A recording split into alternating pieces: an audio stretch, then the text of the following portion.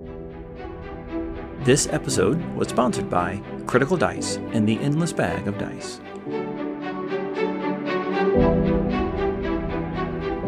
Welcome to the Compendium, a resource designed to help you spend less time learning D&D and more time actually playing.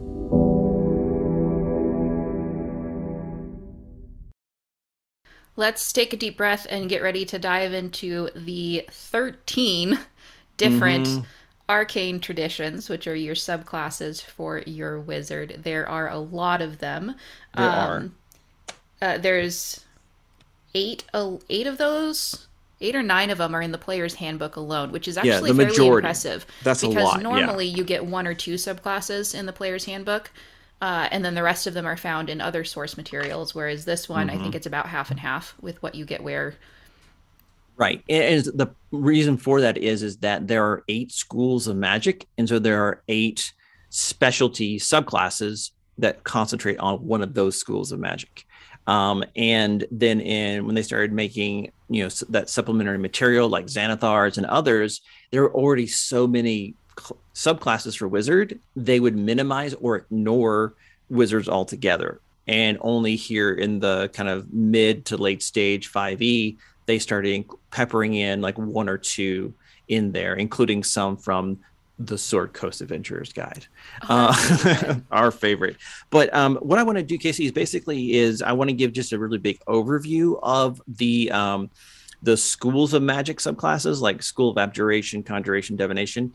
But I do want to deep dive just a little in the School of Evocation, which is the one that everyone has access to because of the basic free rules that you can see online or on D&D Beyond, just to kind of, because it acts as a good template for all the other school-related subclasses. And then I can do a kind of quick overview of the ones that came in later books, if that's all right with you.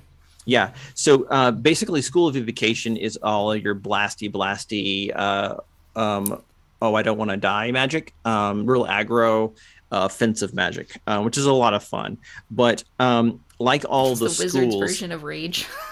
It really is. It's just like firebolt. It's like Tim, the enchanter from Monty Python and the Holy Grail. There are those who call me Tim. Right. That's the Evocation wizard.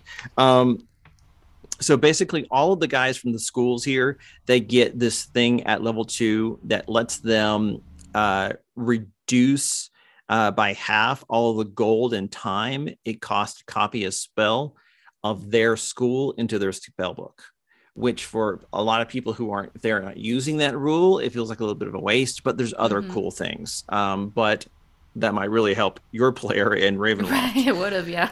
Yeah. So Evocation wizards get something called Sculpt Spells. At level 2, you can create pockets of relative safety within the effects of your spells. So basically what you can do if you have something that is an area of an effect spell, like Fireball, for example, that you can choose a number of people equal to 1 plus the spell's level. So Fireball is level 3. So that's 4 people. And those creatures will automatically save on their saving throws against that spell. And they would take no damage if they would normally take half damage on a success.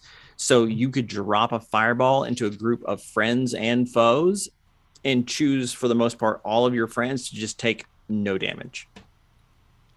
That is You're amazing. making little pockets of safety. Yeah. Like, and that you get that at second level. Area of effect awesome. is 99% of the discussion when it comes to somebody at the table that's wanting to cast something. It's doing all the measurements to figure out where they can put something so that it won't hurt the good guys, or, I can get the tiefling because they have a natural resistance to fire from the fireball, but I can't get this person because it would kill them.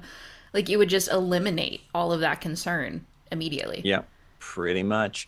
And then at 6th level, they get potent cantrip. So the damaging cantrips that you do affect even creatures that would normally be resistant to it. So when a creature succeeds on a saving throw against your cantrip, the creature still takes half of the cantrip's damage, even if it wouldn't normally do that, but doesn't suffer any of the additional effects. So there's a couple of, most cantrips, if they have a save, like Toll of the Dead, for instance, it's all or nothing. If you make the save, nothing happens. If you don't make the save, you take the damage.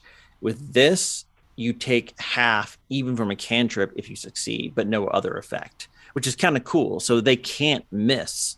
They can Mm-hmm. only be less effective, which is kind of cool.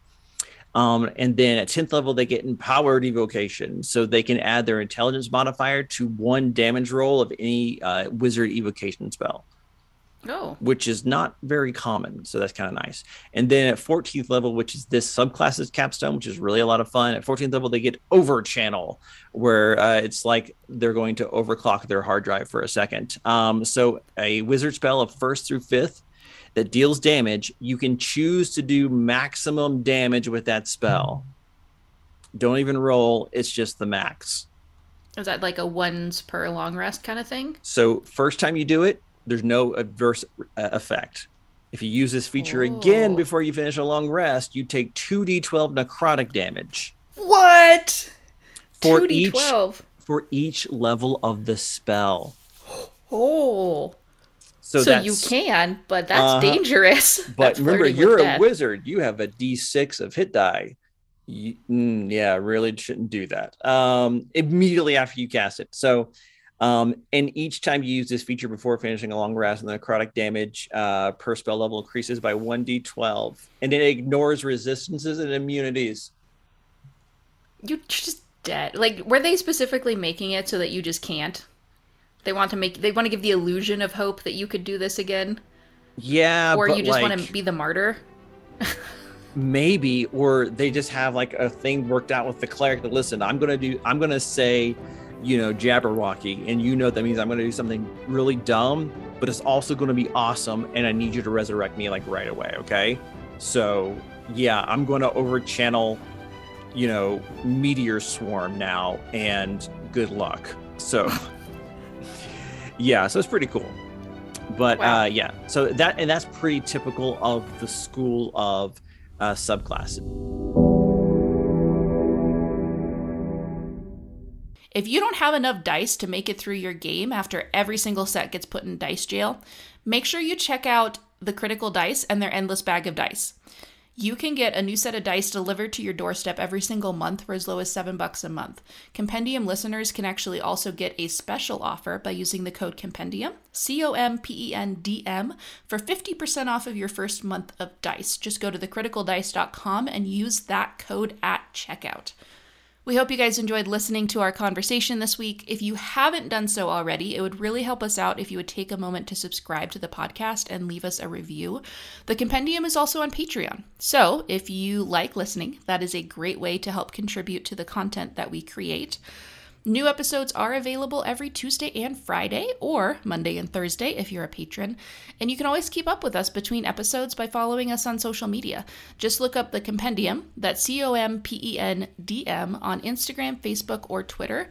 Jason also shares a bunch of great content and plot hooks on his page, The Critical Dice, so make sure that you check him out and follow him as well. Thanks so much for tuning in, and we will see you guys next time.